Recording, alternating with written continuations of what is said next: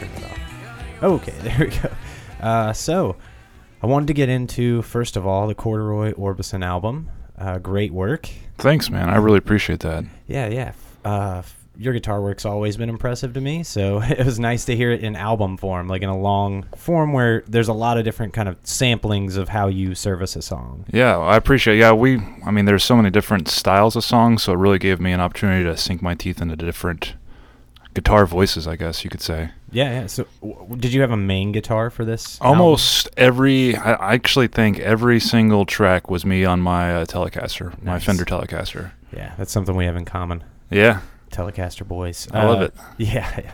The Tele is just so versatile too, and it seems like you've kind of explored that on the album, really. Yeah, absolutely. So I'm a country music fan, not like, not country music, but just the classic country stylings at least, and like the Telecaster's there. But Telecaster through history has just been, rock history has been so prevalent in so many things, like Bruce Springsteen to like Johnny Five, like John Five from Marilyn Manson, Rob Zombie. Yeah. That guy rocks a Telecaster. And that's actually when in the 2000s I learned about how that was his go-to metal rig, and it's like, well, wow. Fucking brutal. All right, let's just see what we can get out of this instrument. So I actually picked that Tele up outside of Denver, Colorado. We went there to see Sturgill Simpson at Red Rocks, and we stopped by this used music shop, and I just saw it there. I'm like, well, it like ticked all my boxes. I wanted a Telecaster. It had a satin maple neck. I'm like, well, I think I'm gonna go for it, and I love it. I love it. Yeah, I've always thought Teles were so comfy in my hand, because I have small hands. I have the opposite of your deal. You might have a thing where if some guitars aren't right for your hands because they're too big for it almost. Yeah, it's true. It's true. I have the opposite. So and somehow a Tele works for both of us. That's kind of random that the same guitar feels comfy to both of us. Yeah, that is interesting. So, John 5, I wanted to get to this real quick before we go completely off where it doesn't make sense. John 5, what kind of pickups does he put in a fucking Telecaster? Because it can't be the same like single coil. No, I don't think so. Pickup. He must I bet I just assumed there's some sort of EMG pickups or That's something what I like that. thought, Like yeah, I would yeah. only assume some sort of active system. I don't know though. That's what I'd put in it. Yeah. If I was going to do anything like what he does, anything even close to that, you have to put something different in there. Right. The pickups that are in it are great for kind of the classic use of a Telecaster, Right. Did you keep yours the same? Yeah. Yep. Left it? I always have too, because I'm like, it's a Telecaster. I want to keep it as long as I can, as long as it makes sense to. But I have seen like the Slipknot Telecaster. Have you seen that? No, but in any stores or anything? I saw it. I don't know if I have. It has like the humbucker in. I think it has the humbucker in the single. Setup. I don't know how to say that right. Yeah, like in the bridge maybe or something like that. Yeah. And one of them's at least one of them's got to be a humbucker. Right. For fucking Slipknot. Slipknot. Yeah, like it's got to be heavy. There's got to be like some more depth to it. Right. So like, I hear you doing like all the. I don't know, man. You just know exactly how to service a song. That's the best way to put it. Thank you. And we said that in the Corduroy episode with the three guys. Yeah.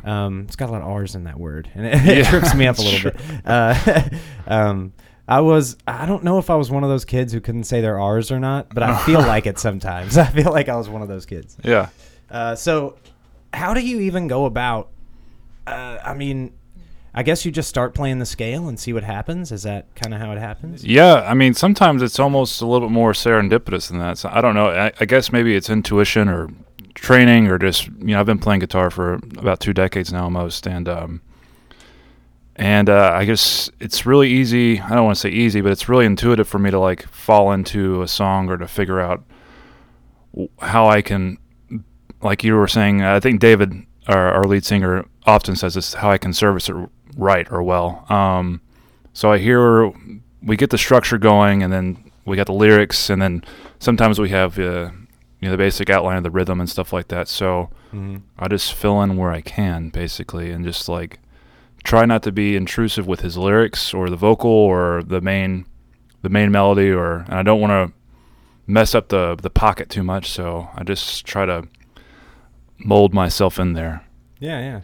But I'm a big student of music. I love all, like you hear this from everyone, of course, they love all styles of music, but I really think I have a very diverse, eclectic taste of music and playing music. So I think it just really helps to have that, especially in a band like Corduroy, where it's 4 dudes and we all have eclectic tastes that do overlap, of course. But like on that album, I mean, it's 11 songs. We've got like experimental jazz and like harder styled rock, and then some soul blues kind of stuff, and some like a piano ballad and all this other stuff. So it's really just a good way for me to experiment.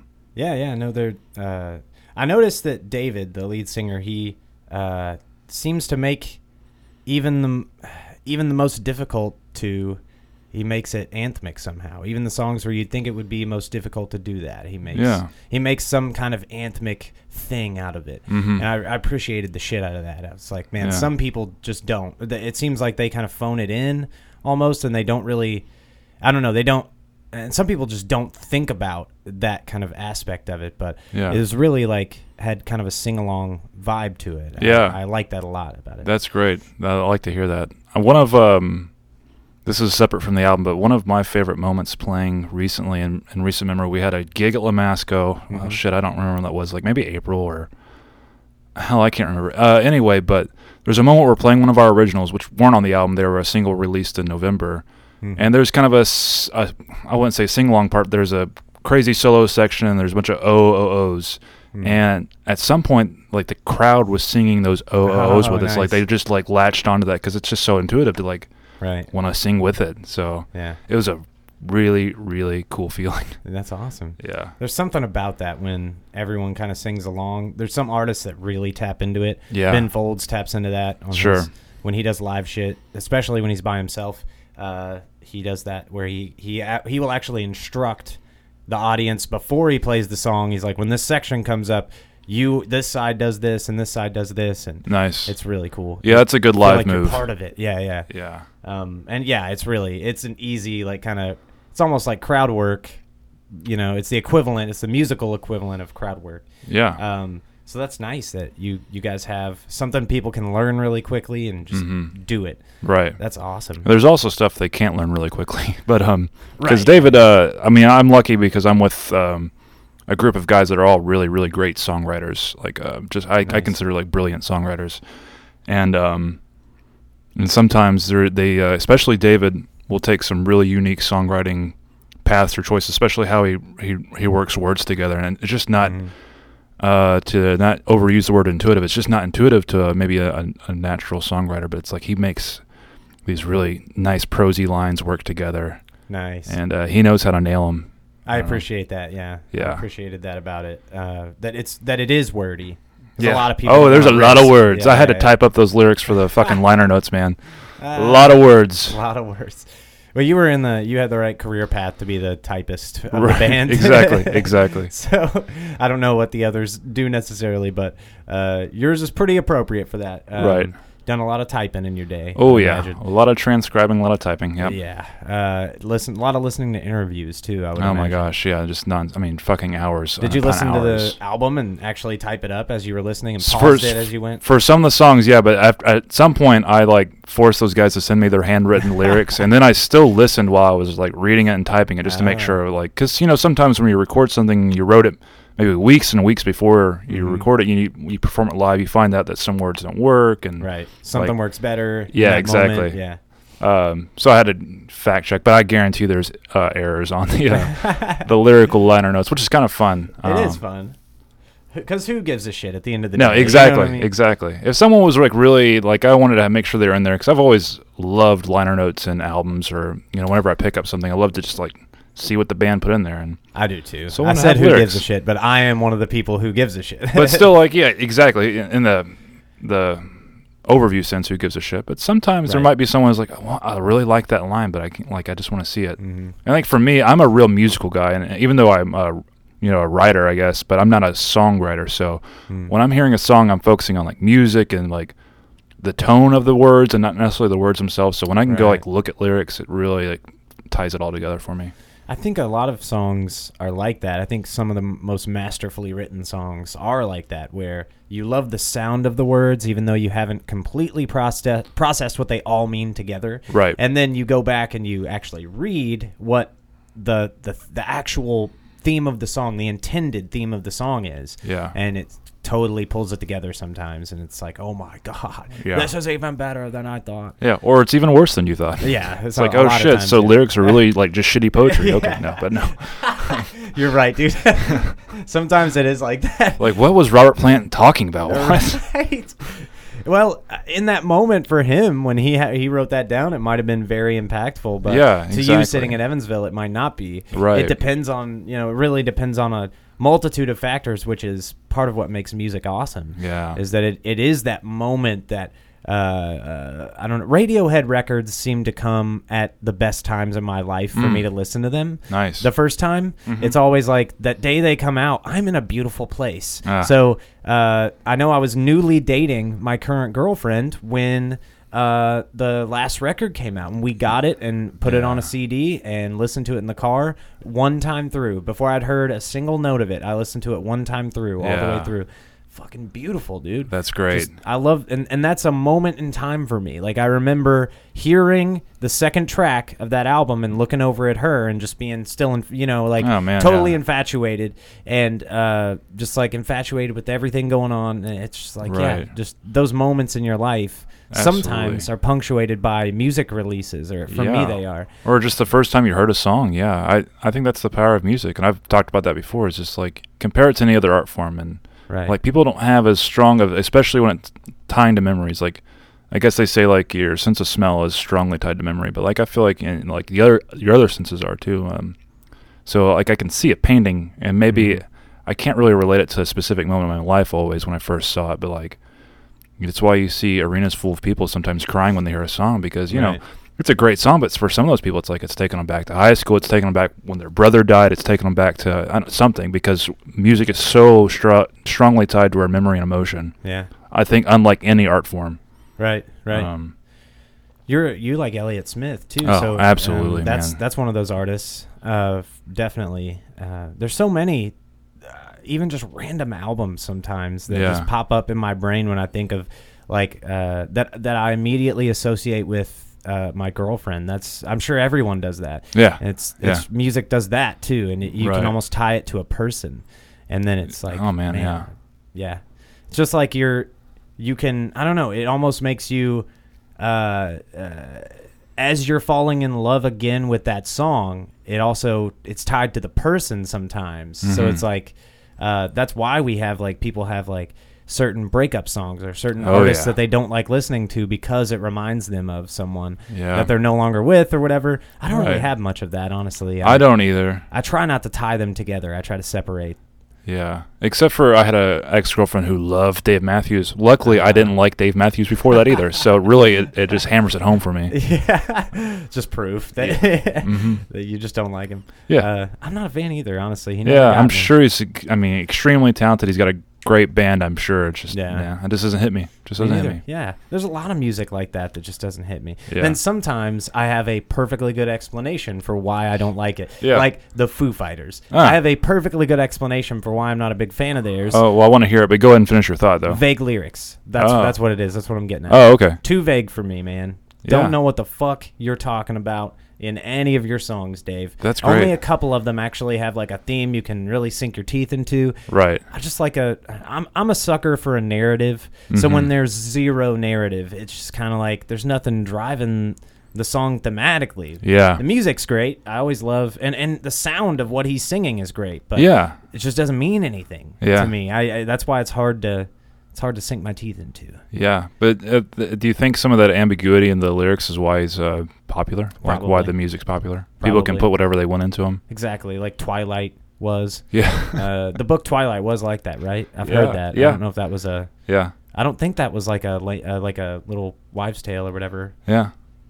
I think that was true, that the book was so vague. Right. It never really described Bella. So any girl could put herself in that.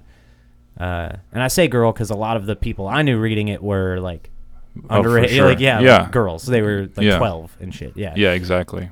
But yeah, a lot of media is like that, it seems like. But it seems like you and I gravitate toward more specific kind of niche things. Yeah, for sure. For sure. Corduroy is not. This is very specific. Like what what David's singing is obviously trying to get to something. It's not. It's not especially so vague. Andrew too. Andrew's he's very narrative driven. Oh yeah, I keep forgetting songwriter. that. He's not the only songwriter. Yeah, so he wrote on the album. I mean, we collectively, if you look at the liner notes, we credit every song to Corduroy Orbison as the four of us. But there were of course there were some of us who brought bulks of the parts of the songs to the band, and then we crafted it from there. But if we're gonna talk about like that, Andrew I think wrote 2 of the songs, Sophia Annabelle and Pastor Joe. Okay. Which is the jazzy neo-noir tune, and then Sophia is the piano ballad. And those were those are stories, Right. And David wrote almost everything else, and then Mike wrote the short bluesy soul ballad Without You on there. Okay, yeah. My song, if I were to say I had a song, which I don't, I still feel like it's all four of us, but if I were to say I had a song, it'd be the song Atlas, Bearer of the Heavens, with the long progressive guitar solo and the slow beginning and the crazy end and all that shit, because that's just my jam. That's awesome. Yeah. Okay. Yeah. I can totally see that. Yeah. I enjoy, I really got some impact out of, I mean, the whole album has like moments, obviously. But it's like the very end of the first song hit me super hard. I think just because I wasn't it just came out of nowhere for me. And then, just that hit me super hard today, actually. And I was like, fuck, I remember this a few days ago when I listened to it. But yeah, how has your Spotify been blowing up? Like, have you seen a pretty good? Man, it's better than any of our other releases, which have just been the EP and the singles. And we're not the best modern band marketers. It's so fucking hard, but it has been better than before. And I try to get us on some Spotify editorial playlists, which every band's supposed to do now before they release something, is to submit their songs to a playlist to Spotify, and we haven't been accepted yet. So, but we have seen. It's interesting to be able to track which songs people are listening to more, because you'd think they're not gonna. No one listens to albums anymore. I mean, some people do, of course, but most people don't, because that's just the iTunes age. We can choose songs individually. But so it's interesting to see which ones people are picking and choosing and listening to. You can become obsessed with the data as you like, and it's almost meaningless unless you're really going for some sort of unpure commercial viability or something like that. Which good for the people who want to really attack a market and I don't know, just some make kind of demographic. Yeah, exactly. Vultures. Yeah, demographic vultures. Nice. Yeah, absolutely.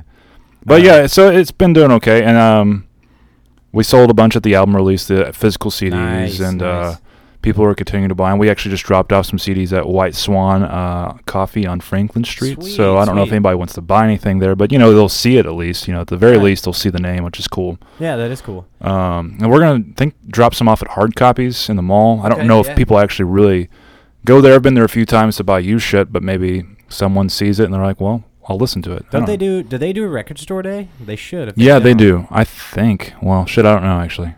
I don't want to say that confidently. I used to go to Joe's for that shit. Yeah. Oh, yeah. Joe's was great. Yeah. I know you have Elliott Smith on vinyl. So that's pretty cool. I remember listening to that over at your house one time. Oh, yeah. I forgot about that. During USI. Yeah, days. yeah.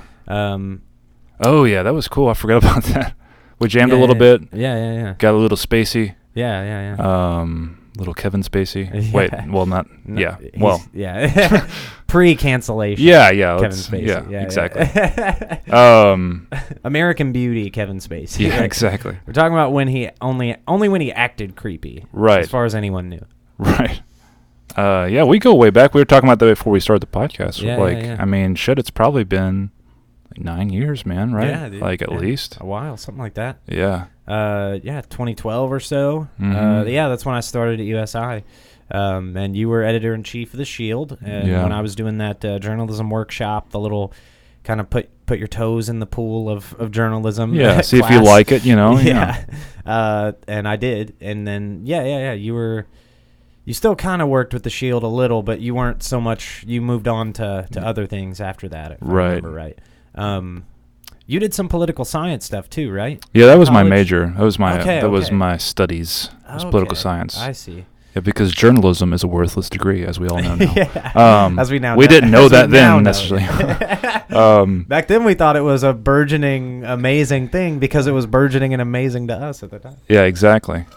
Well, there was like that sense of a crossroads for like the industry. So it was really when I started going to school, it was like, well, shit was starting to collapse in the print industry, but like things looked really good for online, and I guess they still do, but there's just no money there, and the newsrooms destroyed themselves from within, or from the top down rather, because it's the fucking management and the corporations that really do it, that are destroying the industry. I wouldn't say it's consumer habits or anything. I think it's absolutely CEOs and executive boards, but greed.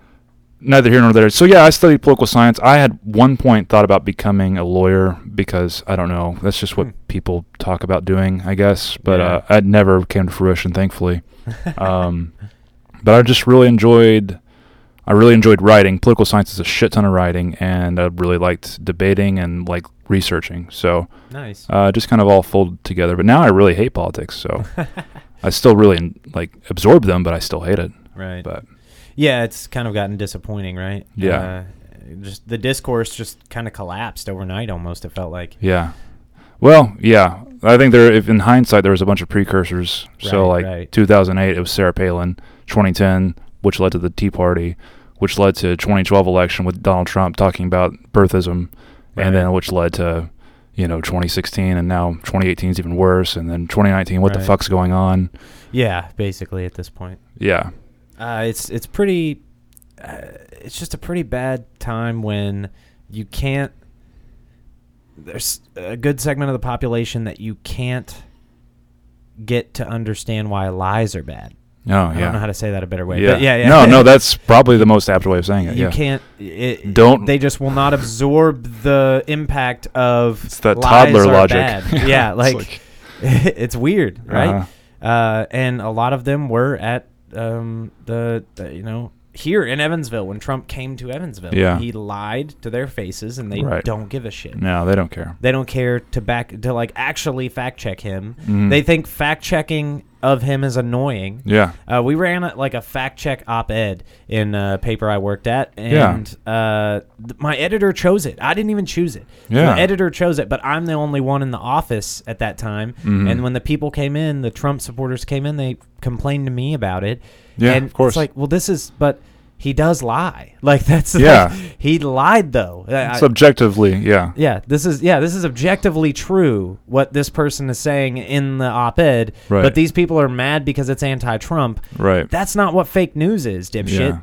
Yeah. Exactly. I don't know any other way to say it. It's just stop being a dumbass. Yeah. And actually, I don't know, use some critical thinking skills. Well, it's like I don't know the phrase because there's definitely a scientific phrase for this, but how no matter the more you try, the worse it is. It's like a Chinese finger trap. How about that? That's not scientific, but you're fucking tugging and tugging, and it's just making it worse. So anytime you try to throw, I say throw, anytime you try to present facts or you show that Donald Trump has done something wrong or his administration has done something clearly historically, constitutionally wrong, it almost makes them dig their heels in even deeper. I think that's why the discourse is getting worse. It's just because, they say the left is getting worse too, but I don't necessarily believe it's at the same rate as the discourse on the right or anything like that. But yeah, it's just deeper and deeper and deeper into the ground.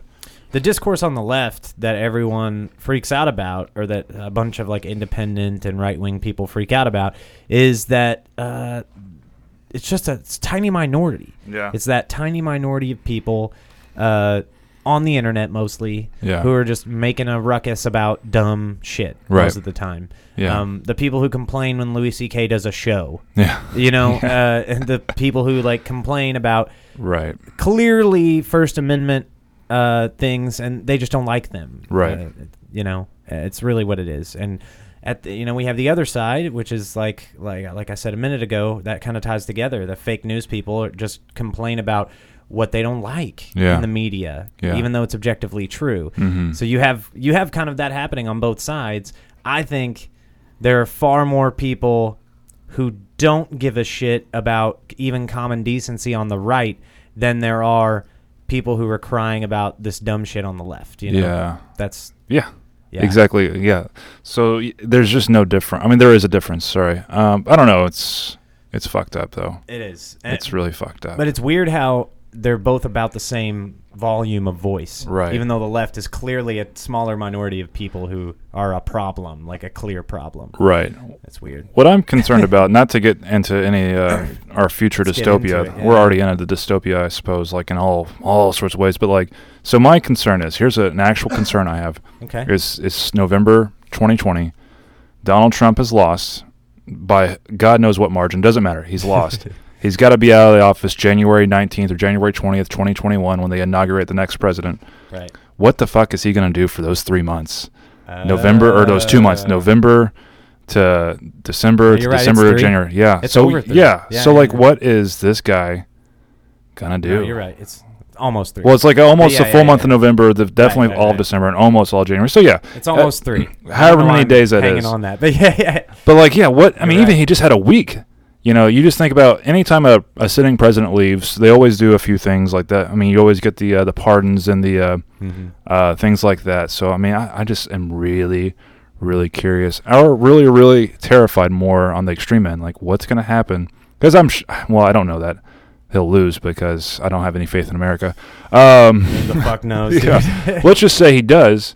Even then, that doesn't mean we're in the clear because we still have a sitting duck president who can, doesn't have to worry about repercussions because he's going to be out of office. I like that sitting duck president.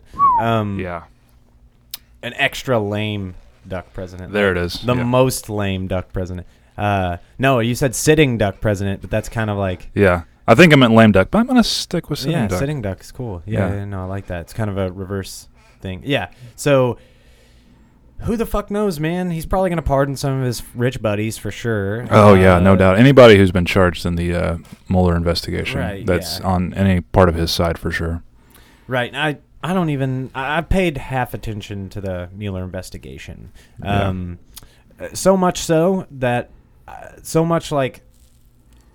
that I only get like half... Like, I might see, 5 out of every 10, like, big articles about it, like as they come through my Twitter feed, right? And I don't even get on Facebook. The last month, I haven't been on Facebook. Good move. It's so much better. Yeah, just to be on Twitter and just see the funniest, best of the internet highlight reel, and not have to deal with all what my aunt thinks and shit. Like, no shit. Not that I don't care about my aunt at all, but not her political opinions. Right. You don't need to color your opinion of your aunt with her terrible thoughts. Exactly. I hate when I see family members on Twitter. That's the worst. I'm like, come on, dude. This is my refuge. Yeah. Thankfully, I don't. I think my mom is on Twitter, but only I think really passively, and she doesn't do anything. So it really is the safe haven for me too.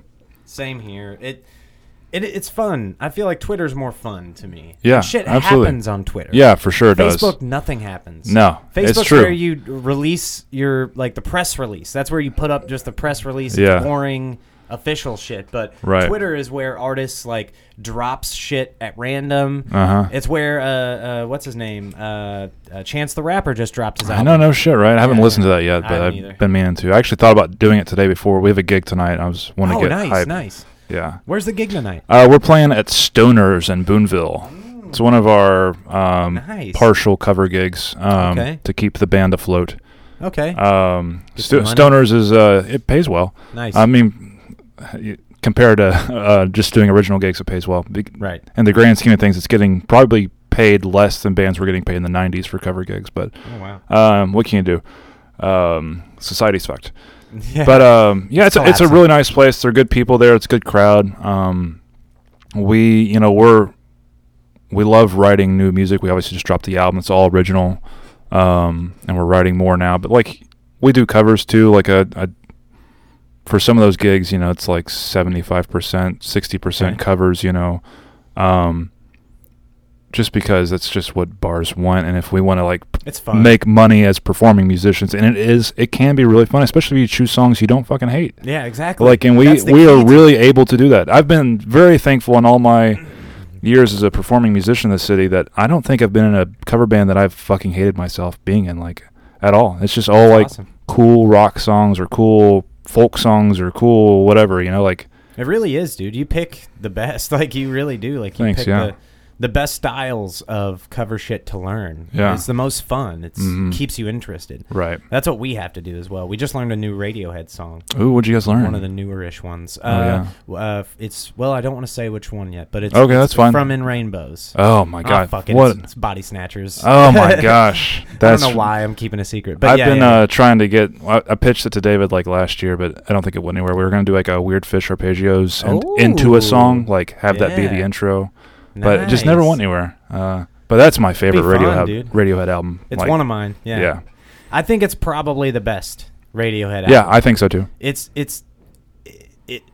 for me, it's tied. It's one of the top 3. Yeah. For me. What's your OK Computer? I'm gonna guess. Or? OK Computer is one of the other 2, and then I would probably say the new one, the newest Moonshaped Pool. Yeah, Moonshaped Pool. Yeah. Fantastic. I album. love that album. I really do feel like that album was like. For those are the perfect 3 to say, because I think In Rainbows and OK Computer are like the parents of Moonshaped Pool. Like you can hear both those albums like on that album. Right. Plus, like Johnny Greenwood's like his cinematic experience now, like because he's been doing scoring fucking movies, like really brilliant scores. Yeah. And you hear that on that album, like these really nicely orchestrated parts. Yes, throughout. I mean, throughout it's so full and just lush.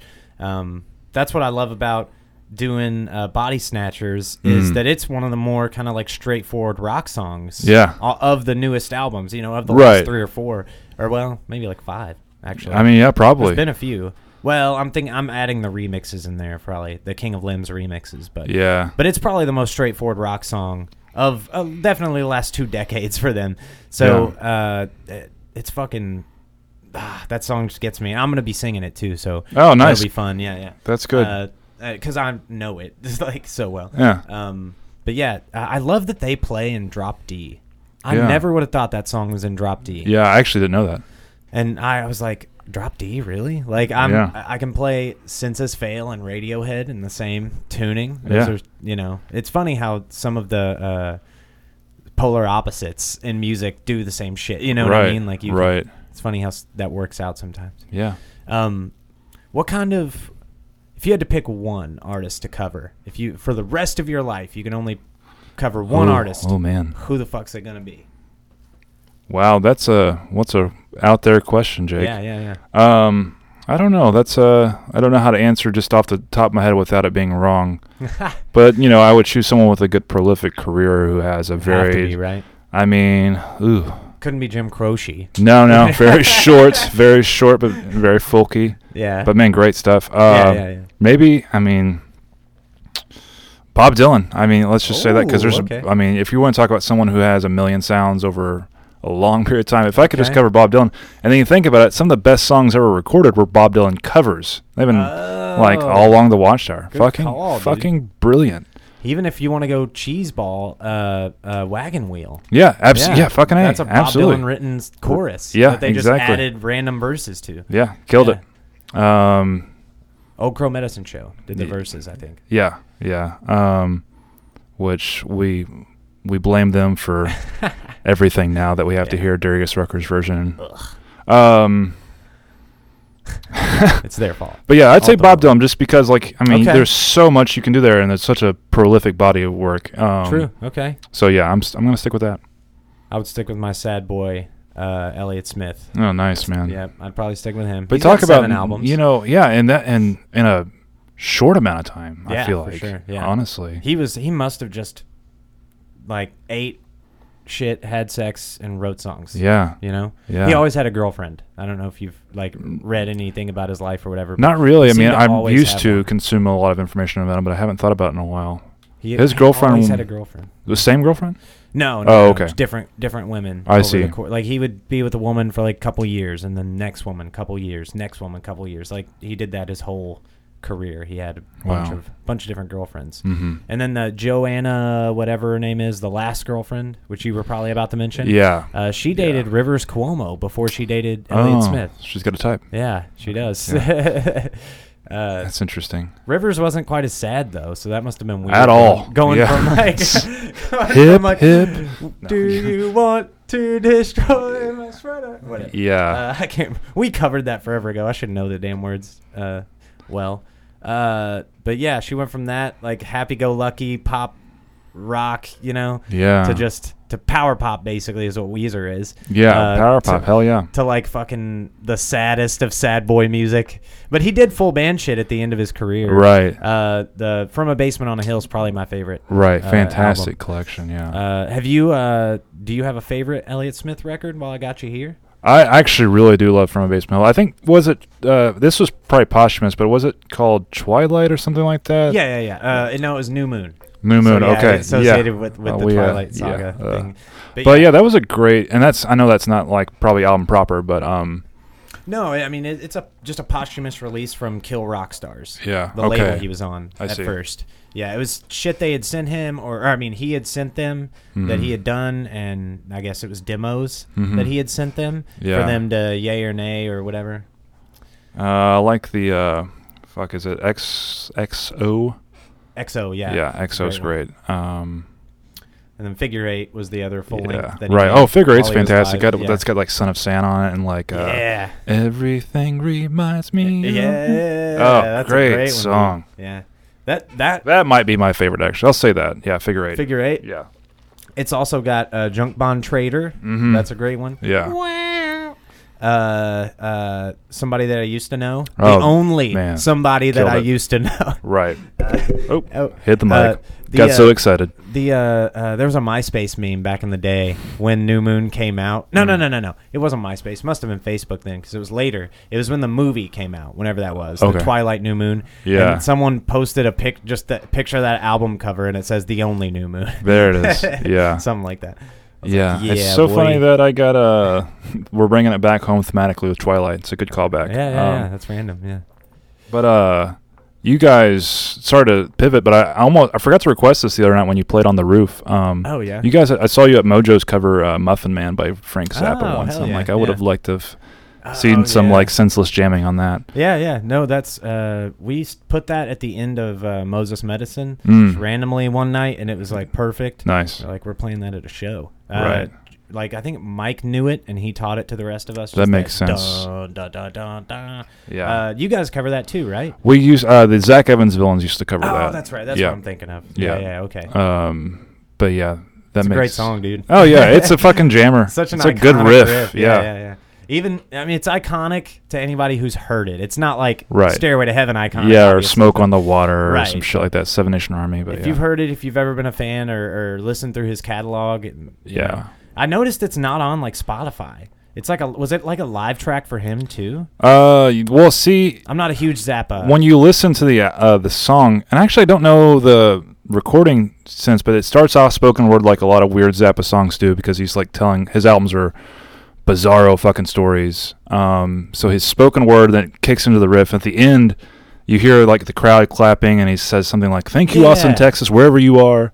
I don't know if that was added in, like, is that dubbed in, or if it was that actually recorded live? I don't know. Okay, that's what I'm thinking of. Yeah. Is it okay? So did you say that was on an album? I can't remember the name of the album though, but it's on an album. I remember looking for it on Spotify and I couldn't find it. Yeah. And then I was listening to I don't remember. I might have started on Catholic Girls because that's one of the ones I know really well. Yeah. So I might have started there on like YouTube and just let it go. Yeah. And then Muffin Man came up at some point. Nice. And I remember hearing it and like, oh shit, I couldn't find that on Spotify. And yeah. Right. So I guess I said catalog earlier, but really, I guess I meant YouTube catalog for myself. Yeah. But yeah, he was just so prolific in his time. Like we were talking about Elliott Smith, must have written all the time. He must have done the same. He did. He had a autobiography he wrote, and it's really, really fucking great. But it was talking about his early days in the 60s when he was just like getting his shit together. But he'd eat like scrape by on bologna and mustard sandwiches. But he'd sit in an alleyway and like wouldn't have a guitar or a piano or anything like that, but he had sheet music, and he heard the fucking everything in his head, and he could just write it out on sheet music because he was that brilliant. So yeah, constant. I mean, that guy's, you talk about prolific careers of like a huge body of work from the 60s till his death. Like, right. I mean, just non-stop. We, in our jam room, we have that Zappa 2012 poster. Oh, nice. Yeah. I don't know. That was after he died too. Yeah. People made that. I don't know. Right. I guess because he was dead, and that's why part of why it was funny. Yeah. But because if it was why he was, I'd write it in. I'd write him in. Yeah, I would too. He had some great wacky ass ideas. Oh, he's great, man. We kind of embody like a weird, like not taking ourselves too seriously thing like he does. I appreciate that. Primus maybe is kind of like that too. Yeah, for sure. We try to do that as well, kind of like where it's like we're not like Bayside or something. Yeah, where it's like it's fun as fuck, man. That's why I dig it. You guys are clearly having fun, and the crowd reads that, comes through perfectly in the performance and the music. Like everyone enjoys the show at the Jingle Sheep. Like everyone. You were talking about covers earlier while we're on the compliment train. Oh yeah, let's stroke it. You were talking about covers earlier. You guys did California Love one night. Yeah, and that fucking blew my mind. Yeah, dude. I was like, man, we've tried doing rap songs and it just doesn't. Yeah, it doesn't hit as well. But you guys did that, and fucking David knew all the fucking. Yeah, verses. that helps a lot when David can like his musical background and his like lyrical style is lends itself very well to being able to rap. He does that. Yeah, he'll crush some syllables into a line and just make it work. Yeah, I won't stumble over them. Like if I were trying to do that, I would fucking just like trip over every other word. But no, we love doing that. We actually were talking about trying to figure out a new like rap medley to incorporate. Nice. Because that one for a while when it was just the duo and I, David would do we would do like a version of California Love, but we'd also have ATLiens by Outkast involved. And then like nice. He would throw in a little Biggie too. Okay. And it was just a weird mashup sometimes. But so we want something new, like a new group, or not a new group, like a musical group, a new grouping of songs. Okay. So I don't know, like probably a 90s hip hop cut in with some modern stuff, Okay. I don't know. That'd be cool. Yeah. 2000s hip hop is fair game for rock covers too. A lot of it. Yeah, sure. I mean, if you think of just so much of that was rock, had like rock parts. Oh in it, yeah, for sure. I'm thinking of one of the most obvious ones would be like Trick Daddy, "Let's Go." I think's the name of the song, which is "Crazy Train." Oh yeah, right. Yeah, I forgot about that. Yeah. If you want it, you can get it. Let me know. Yeah, Lil Jon. Yeah, can't say the next line. Right, but it's okay. Due to caucasity. Yep. So, you were into hip hop for a while, right? Yeah, I was still a hip-hop head? Yeah, we'll never not be, I assume. Nice. Okay. Yeah. So, have you gotten into any? We mentioned Chance earlier, but yeah, there's a guy named Diabolic that he's like super extremely lyrical, like very. That's all he's focused on, really. Right. And he's a rapper from New York, I think. Okay. And he used to be affiliated with like Immortal Technique, and he's been on a couple of his albums. But yeah, I was hoping you had heard him. So no, I haven't. But yeah, no, I wish we could. Diabolic. Check him out. Yeah, I will. Talib Kweli has a podcast. Okay. That's a thing. Okay. We don't have to talk about him very long. But no, yeah, absolutely. I was like, I'm gonna check back to this to see if there are any guests that I really enjoy. Yeah, probably. I would assume that he has. T.I. just did one. Okay. So, yeah, that one ought to be good. Classic. They talk about A$AP Rocky. Yeah. In it. So. Hashtag free Rocky. Yeah. Exactly. Yeah. I like for right now, like I guess for I'm trying to think of 2019 releases that I've listened to. Tyler the Creator's album was fucking beautiful and brilliant. Loved it. I fucking loved it. It really hit me in the right spots. Yeah, that's okay. But it kind of like it hits my other musical sensibilities, I guess. That it really works for me on a lot of levels. Right. What else has come out in 2019? I was just like, you motherfuckers wanted Flower Boy 2, and you didn't. Yeah, exactly. Get it. You got something different, right? And now you're sad about it. Yeah. 2018 had some good stuff, but what? Hip hop this year. There hasn't really been much. Yeah, 2018 was there for a while. It was stacked just because like Kanye and crew like released an album every month though, like in their respective sense. Like he produced. What did he produce? He produced a Nas album and a fucking. Why can't I forget? There's his name? There's a lady. Yeah. With, I can't remember her name now. Pusha T. Pusha T did one. Yeah. Pusha's was great, and his own album, and right? Which was actually a good collection. Oh shit, Kids See Ghosts. Shit. No, did you with Cudi? Yeah, Cudi. Oh my gosh. Yeah, that was great. I forgot how much I love Kid Cudi until that came out. And just like, my God, how did I give up on this guy? Like, because Pursuit of Happiness was fantastic, and I just like I don't know, just one of those things you just forget about someone. Yeah. I guess I read that he went through a really, really strong bout of depression, so it really impacted his career for a little bit. He did have he released a statement on his mental health or something. I'm just awaiting that Frank Ocean, man. Oh my gosh, any day now. Yeah. Frank, where you at? Oh, really? If you're listening. No, I don't know. Is there really like I think there's something like supposedly something like done really? Somewhere or there. Okay. I mean, I think in the Frank detectives say that there should be a volume of work. Nice. But who knows? Honestly, Hell the guy is like, you want to talk about mysterious, like right. And he's so good. Yeah. He really is. And I like stuff like Earl Sweatshirt and like MF Doom. You ever listen to MF Doom? Oh, MF Doom is master of the English language. Honestly, like absolutely, just such a rhyme wizard. Honestly, but he's so low key. His delivery is not that attack heavy, right? So it's not aggressive. It kind of goes under the radar a little bit. It doesn't, it doesn't hit you at first. It's a really slow burn kind of thing. You listen to him for a little while, and it hits you over time. Yeah. Kind of rolls onto you in waves almost, right. Rather than it just being like Eminem where you get it immediately. Oh, man, yeah. Yeah. It's not quite like that. It's kind of an acquired taste. Yeah, almost. More subtle, I guess. That's why I like Open Mike Eagle the same kind of way. Very subtle. I don't know if subtle's the best word, but yeah, more reserved.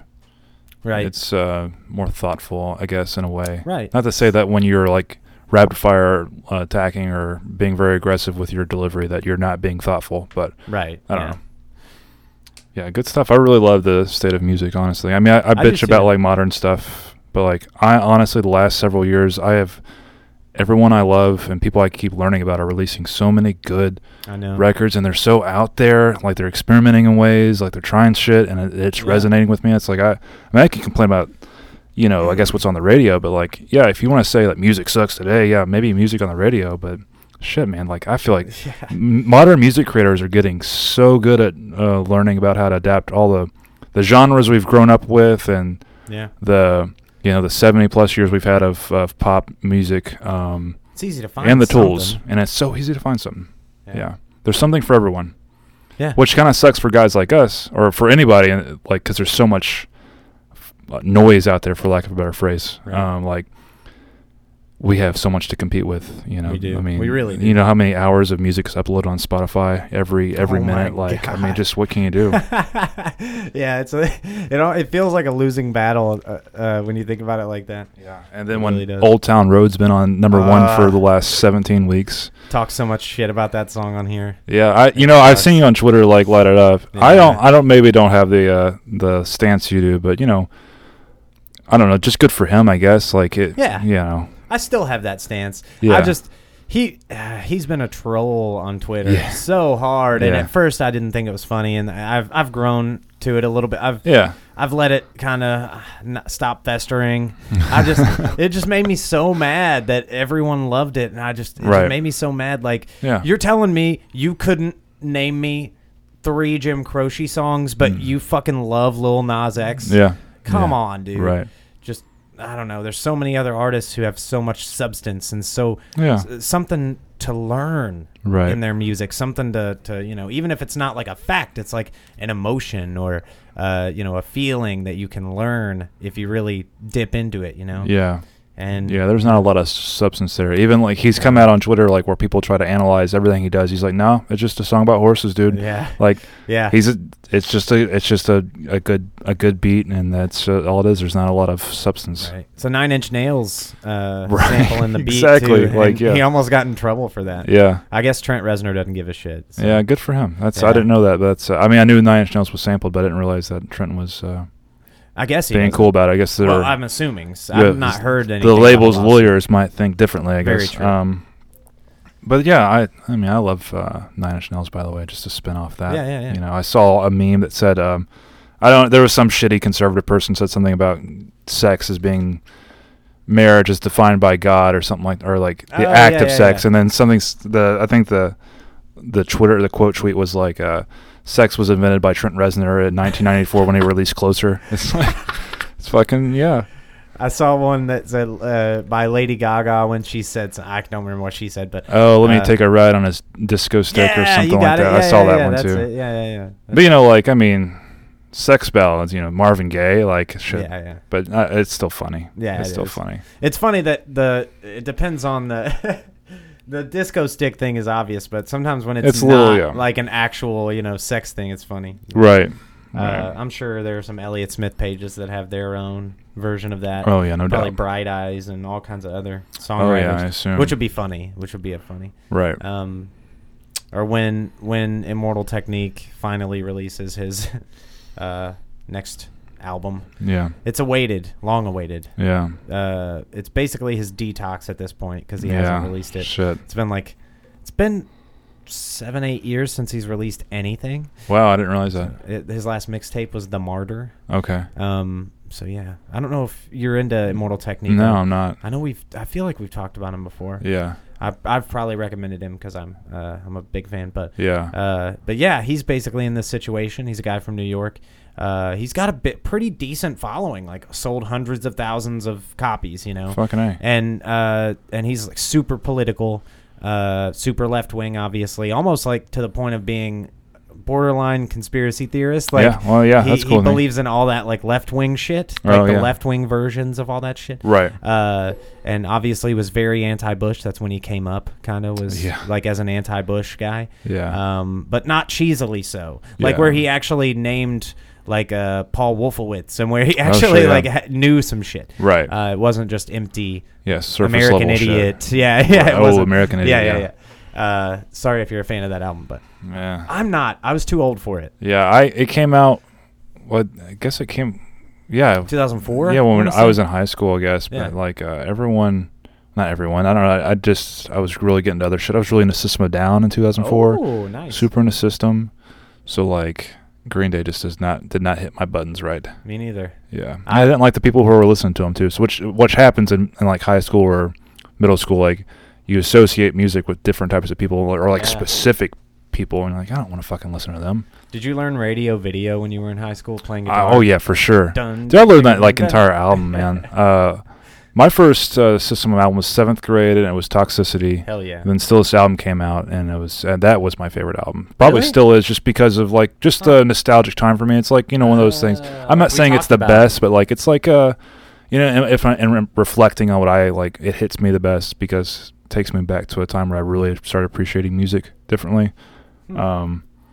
But yeah, I just talk about a short like 5-album career, but great stuff. They've been touring lately. I know. They toured the West Coast with At the Drive-In. Yeah, like 2 years ago. Yeah, I was like, "Fuck you guys for not coming across the fucking country, dude." I wanted them to at least do like come through. Go to and Chicago do, like, or something. Indy, Nashville, like to do the circuit of big American cities, but they didn't. Nope. But maybe they will. I don't know. But yeah, I'm not holding my breath. I've never seen them live, and I see a lot of live shows, and they're one of my favorite bands in my life, but I still haven't got to see them. So one day maybe. Oh, Mars Volta's getting back together. Oh, really? I didn't know that. Yeah. Cedric said we're meeting up and we're jamming. Like writing new stuff, not just like gonna tour like some old shit. They're gonna write. Right. That's fantastic. They're gonna write some new shit. I guess Beto got them energized or something, but because Beto was in a band with Cedric, right? Right. Yeah.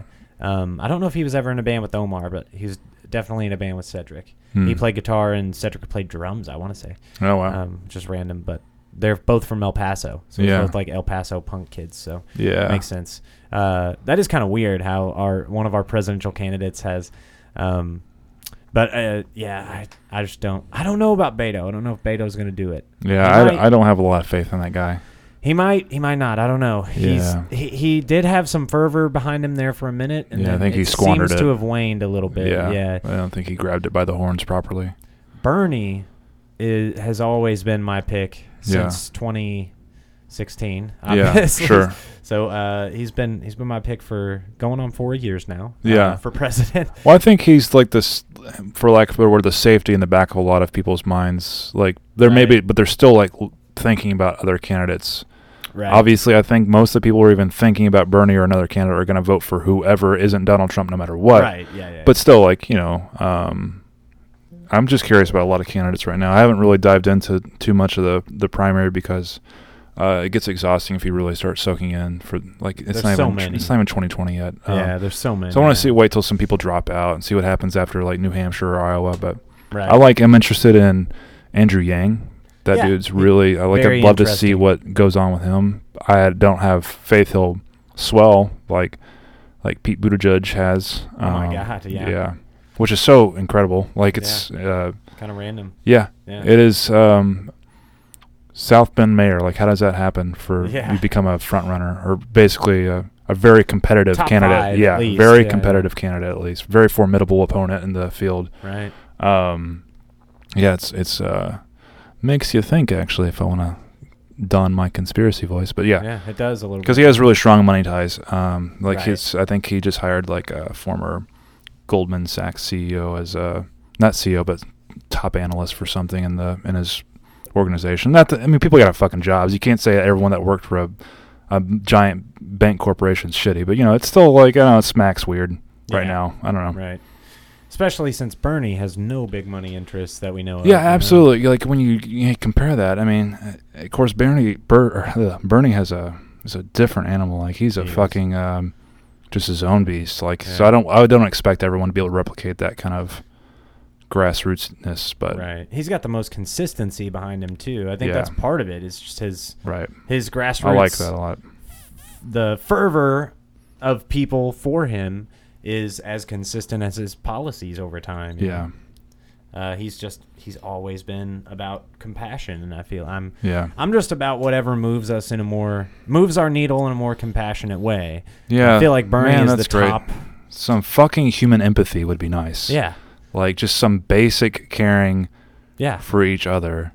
And I'm not even like that. And that's, what's fucked up is that as a political statement. To say that we should have human empathy. That is a political statement now. Like, no, fuck that. That is a basic thing we should all be providing each other is, I don't know. Right. Some community. Like, I don't know.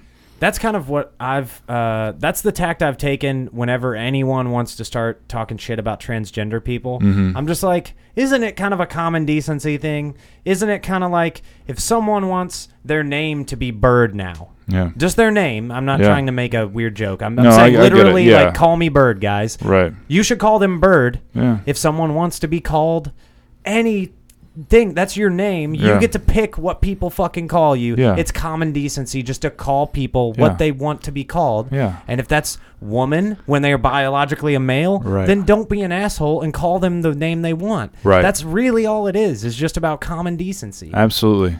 There's a show that there's a guy named Bird on it, and now I can't remember. It's not It's Always Sunny. That's not what I was thinking of. Yeah, well, that's good. That's show. Good. That is good, but there is a show where someone is called Bird, and that's why I said that. But now made it almost like I was trying to call transgender people animals, and I was clearly not trying to. No. I hope no one would draw that line. Yeah, I hope not. But because I'm definitely not. I'm actually arguing in the opposite direction. Right. That it's just basic common decency to call people what they want to be called. Right. Why isn't that the issue? Why isn't that? I don't see why that's not at the front of the issue. Right. For everyone, just like it's just being a fucking decent human being. Yeah. That's what a lot of this shit boils down Holy to. shit, yeah. Yeah, that's like not to we're pretty having fun with politics here, but like basic thoughts, extending the idea of just have human empathy. Like I'm not even saying like as a policy point, but like if I do want to extend the policy points, like having a decent minimum wage.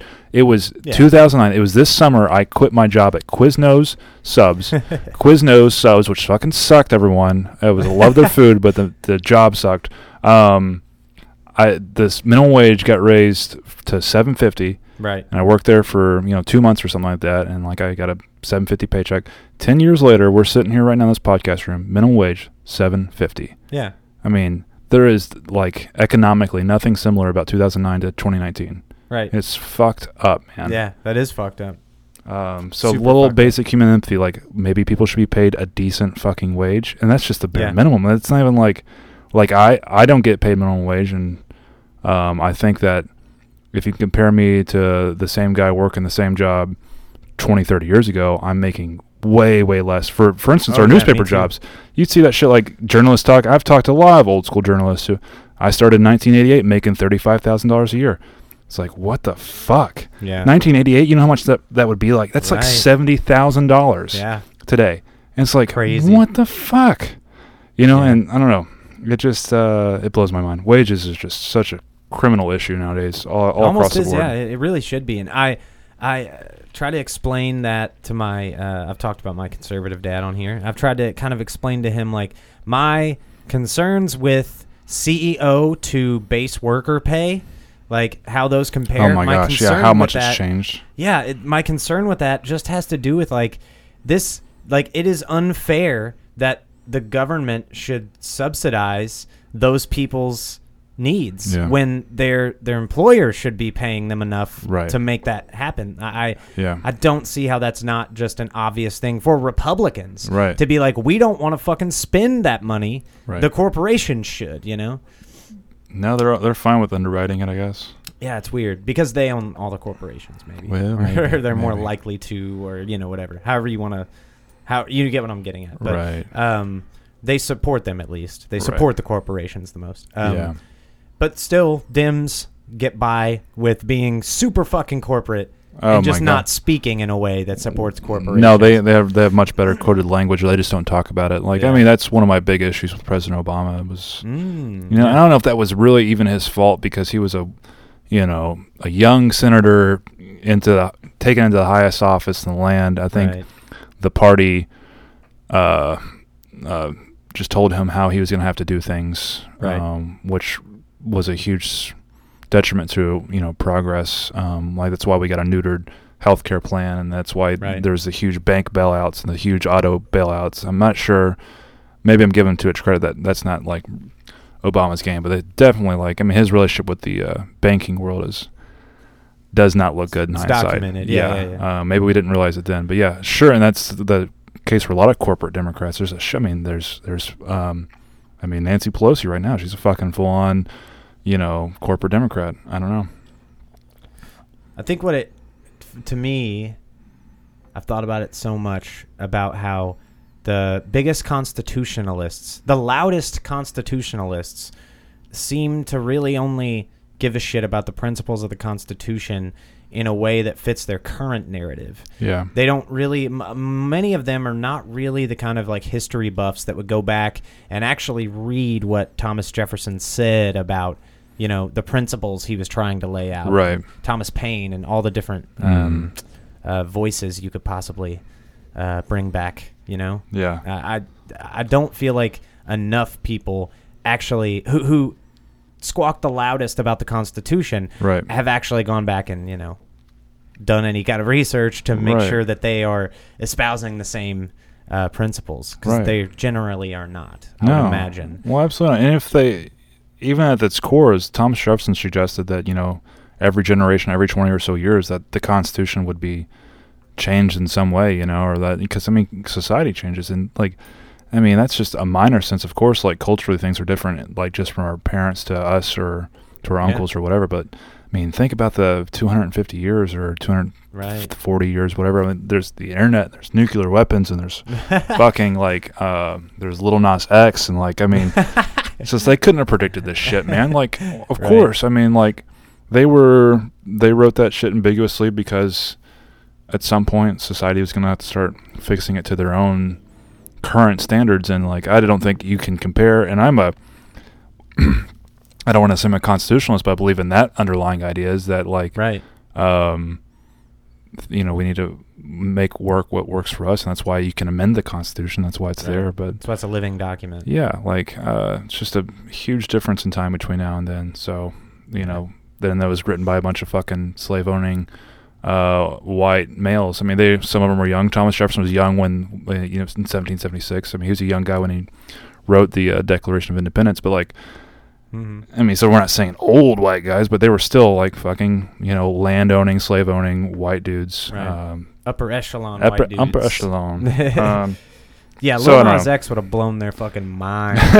A gay black dude who has the #1 song. Absolutely, yeah. They would have been, I don't know, probably offended by that. They probably would have had a problem with that. Yeah, to I some would extent. only assume, yeah. But then at the same time, isn't that happening? That existing kind of the fulfillment of many of their ideals. Goddamn, I think so, man. That's. Are we saying that Lil Nas X has completed the American dream and fulfilled Manifest Destiny? I'm saying that it's kind of in a small way, yeah, I think he kind of has. And I actually do too. And just in that minor gap where, with Billy Ray and getting on the country charts and all that shit, it's just like, I just love that. I mean, there's been plenty of examples of combining genres in popular music history, like fucking Cypress Hill and like Run DMC and shit like that. But or just Rage Against the Machine. But like, I just really like in the modern parlance of our times, or that, well, I used that wrong. I just really wanted to quote Lebowski there. That we have this, like you said, this LGBTQ young black kid breaking the waves on white country radio, where guys get offended about like their fucking jean brand siding with someone else, or like the Nike, like burning Nikes because of their celebrity endorsements or whatever. But like, it just really makes me feel good to know that he's bridging gaps and also burning some of the shitty gaps we don't need to be connected to anymore. Yeah. I like that. I like that. I'm fully turned around on Lil Nas X. Well, here we go, guys. I appreciate his impact, and he can just stop making music whenever he wants to, because I'm never going to listen to it. I'm never going to listen to an album or anything. Right. So whatever he wants to do, I'm not going to give it shit anymore, unless it's thrown in my face again, like the Old Town Road was. But as long as he's just doing his own thing, that's really like at the core of so many of these social issues is really just like anyone who has a problem with, quote, homosexuals, like, why don't you just let people do what they're going to fucking do and be who they want to be? Doesn't have anything to do with you. Right. When gay people get married, there's not like an instant depression that you feel that day, right? Because you don't know what happened. So it doesn't like same. I mean, same could be said with a lot of social issues. Absolutely. If you just kind of I don't know. As long as no one is suffering, what the fuck does it matter? Yeah. At the end of the day, right. And I think if people just applied that to their political opinions, I feel like we could clean up a lot of this shit. We could kind of take the piss. Take the piss, as Jim Jeffries says a lot. Nice. Yeah. We could take the piss out of our discourse there, but okay, let's get this out. What you gotta do? We're gonna wrap up pretty soon. So, when's Corduroy? I know tonight, obviously, but when's the next Corduroy Orbison show? The next one that definitely people listening to this should be able to attend or plan on is August 24th. Okay. Lamasco Bar and Grill. Okay. Should be a banger. We're nice. Looking for a second band out of town to hop on the bill too, but we haven't secured that yet. Okay. So it should be a fun night no matter what. And then we're playing in Indianapolis the next night at the place called the Melody Inn. Oh, nice. Which should be cool. It's like one of our first real big city gigs, Sweet. Even though it's a Sunday night. Still very excited about the opportunity to play for some a new crowd in a new city and just travel and hang out and be weird. Sweet, man. And then we're playing Parks Fest. October 5th. Right, yeah. That's because the benefit of putting on your music festival is you can book your own band. The second year. Yeah, exactly. I want the first year. Yeah, I wanted to see how things would go. I didn't want to like stress myself out. You let it get rained out a year. Now, exactly. The sunny year, you guys are gonna. Yeah. Now it's all on Yoakum. That's great. Yeah, that's awesome. So, yeah, Parks Fest is going to be fucking awesome this year. Who all's on that bill, man? Well, we stacked it up because we're doing a multi-stage thing this year. Ooh. So, because we're pivoting because just the way that the fundraising is, because we're a completely free festival and we fundraise every single dollar, and it's starting from the ground up every single year. So we pivoted from spending money on a huge headliner. Well, not huge, but Deer Tick and Houndmouth were pretty big. In terms of regional free gates, we're going to have a little smaller event, but make it bigger in terms of like the music. So we got more stages, more bands, more talent. Locally, see if I can rattle this off the top of my head.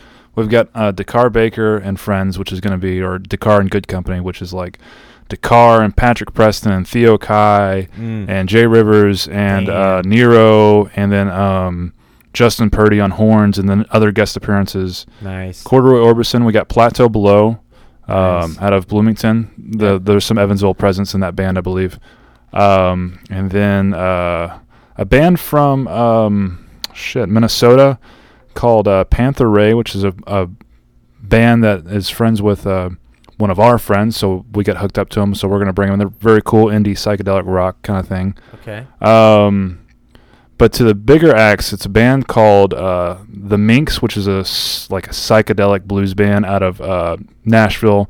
Real like Dead Weatherish or like okay. I don't know, kind of Velvet Undergroundish too. And then the headliner is Los Coasts, which is a I don't know. Again, we're really heavy on the psychedelics here, I guess.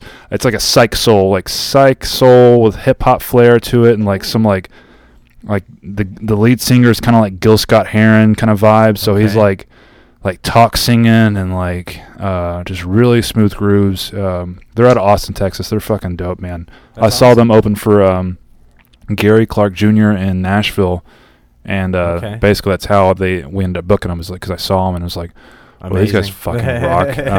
It's like a chick bassist, like it's punk rock bass player with dreadlocks and like, you know, red dress and like tattoos and playing an SG bass, like being a bad, just bad.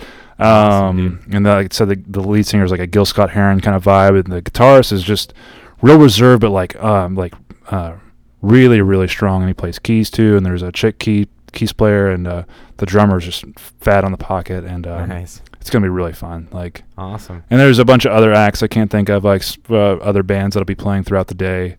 But it's gonna be pretty cool. And then of course we got Old Perd Hapley. Yeah. MCing the event from Parks and Recreation. I saw that. Yeah. So that's just a little weird thing. Because Evansville is pretty much Pawnee, Indiana. And it is basically, yeah. We just wanted to bring that all together since it's Parks and Rec Fest, basically. Yeah. No, that's awesome. Yeah. And then, so we got Corduroy and then Parks Fest. Are there any other? I know there are the summer shows. Oh, yeah. Let's talk about just if I can plug the On the Roof series. Yeah. Which I had the pleasure of having the Jangle Sheep perform at the other day. Well, we can. Yeah. Sheep shit's probably pretty healthy, I believe. It's probably big old, it's a good big old fertilizer. stacks. Yeah. But yeah, the On the Roof series at the Arts Council of Southwestern Indiana, 212 Main Street, downtown Evansville, just right there across from the Peephole. Yeah. We have a rooftop concert series. It's completely free to the public. There's a cash bar, but you can come. You don't have to spend $1, and you can enjoy some really, really great music. August 10th, we have Stella, Off-Ox, and Thunder Dreamer. Great local bands. Stacked. Then September 7th, we got that same Dakar and Good Company. It's going to be maybe a little different flair. I think Monty's going to be involved and some other special players. That'll close out the season on September 7th. But again, Saturday, 6:30, 9:30-ish, completely free. You should definitely check it out. We're looking forward to next year because we learned a lot this year. So we'll probably amp it up, I hope. And then I think we're going to have like a in the gallery kind of fall winter thing. I don't really know what that's going to look like yet, but I'm figuring it out. So we'll see. Awesome. Hell yeah, man. So that place has got a nice artsy vibe. I know it's the Arts Council. Makes sense. But I guess I don't think I'd ever been in there before. Yeah. Well, we just opened in February. I mean, the organization's been around for 50 years. That's what I thought. 50 years next year, but like we just opened that new space in February, and like we are an art gallery, but we're a nonprofit that supports the arts education in the community in the entire region.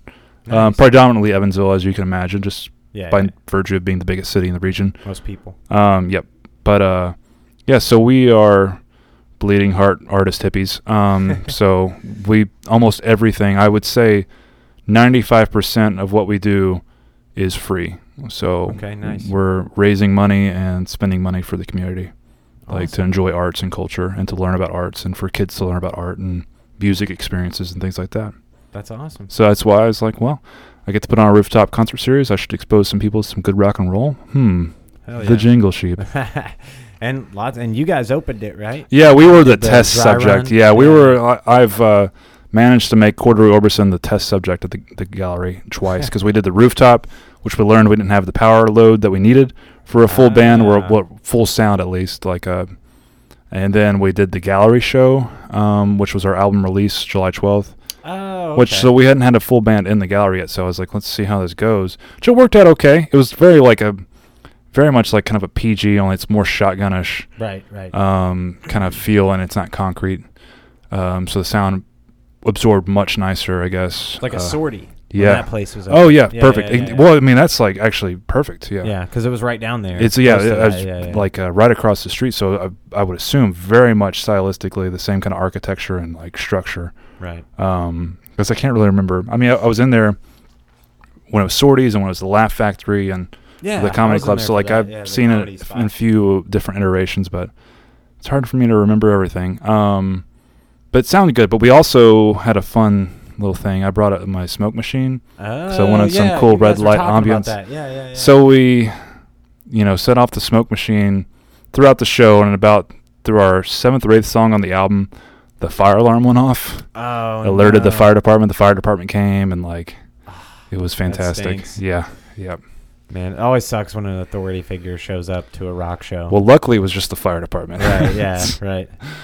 But it was more funny. Now it's definitely funny and memorable. We'll talk about that for years. But I've seen to fuck up all of our releases because at the 253 EP release last year at Mojo's, I broke a string. It's a 5-song EP, and the 4th song I broke a string and had to change strings and grind it to a halt and this time I brought my fucking smoke machine and set off the fire alarm. And something about release shows, man, because at the Leave Me Satisfied release show that you were at Mojo's is when that amp was going out. His mic's holy shit, I forgot about that. Going out. Right. Yeah. And now I have a whole new rig, luckily, so it never does that. Yeah, good. Yeah, that's so humiliating when you're shit. Oh man.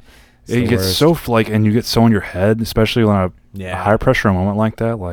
The tiniest little thing, you almost forget how to troubleshoot properly because you're so nerve wracked. Yeah, that's whenever you do the dumb thing of leaving it unplugged. Oh my god, kind of thing. Yeah, dude, I've done that at shows. The last show on the rooftop, I was like, "Why am I not getting signal?" And then I look down and my bass isn't plugged in. That's so easy to do. Yeah.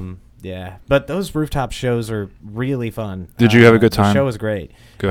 I can only imagine anybody else would be awesome to see up there. Nice. Hannah Evelyn was great to see up there. Yeah, man, she is so great. I keep meaning to listen to the podcast with her too. But man, she's a really great artist. In all visually, she's painting and drawing and she's really unique music style. She's got a great voice. Oh, great voice. Yeah. I look forward to seeing what she does. She tunes to weird tunings and shit. Yeah, that's really fucking cool. I appreciated that. Yeah. When she was switching tunings up there, she's like, Dadgad. And I was like, huh, you've been doing this a while. Yeah. Because you don't just immediately start and switch to Dadgad. Unless you're learning some pop punk song or something that happens to be in that. Right. But yeah, I appreciated how in-depth she seemed to be with her with exploring different tunings and whatnot and different to make different songs.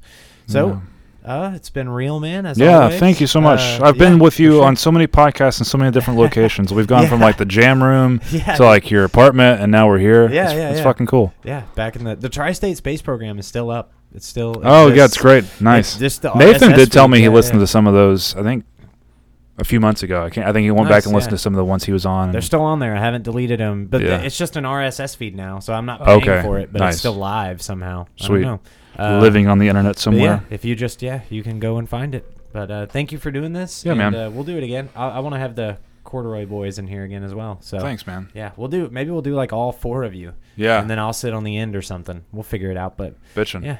Alrighty. Thank you for listening.